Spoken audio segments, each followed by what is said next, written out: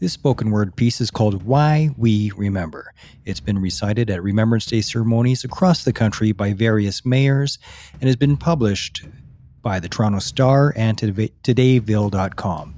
If you want to use this for yourself, if you want to read it at a Remembrance Day ceremony, please feel free to do so. No problem at all. You don't even have to ask permission. Just let her rip. I hope you enjoy it.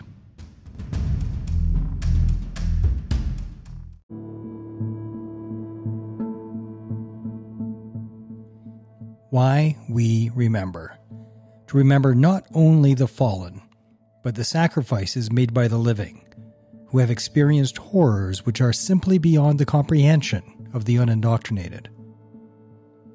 To acknowledge the sacrifice made by the families of the fallen, and of all those who have served and who are still serving.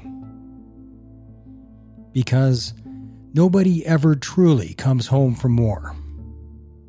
Only a version of yourself returns, a haunted version whose very soul has been irreversibly stained by the realization that Satan is in fact real, and he does indeed cajole decent people into doing awful things.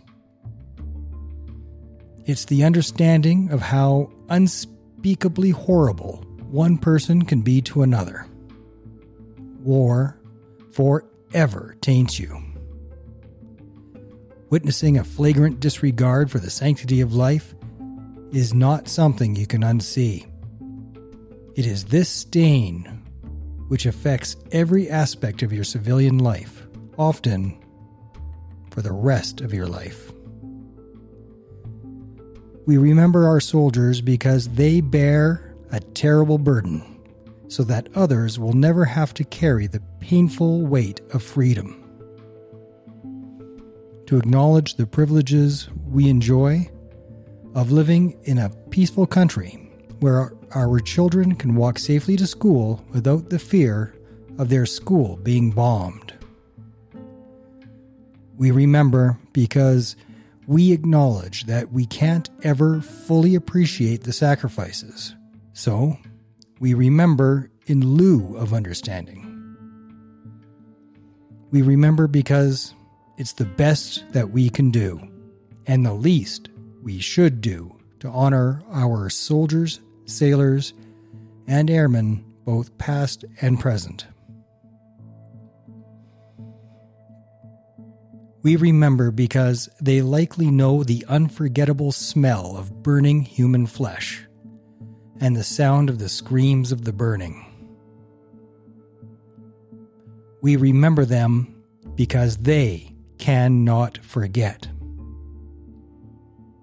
We remember them because the survivors often struggle from debilitating depression, relentless nightmares, and uncontrollable anger. We remember because veterans are at a much higher risk of suicide. We remember them because many of them can never find peace. We remember them because we don't carry the burden of becoming them. On November 11th, we will remove our hats, stand for our 2 minutes of silence, and we will remember them.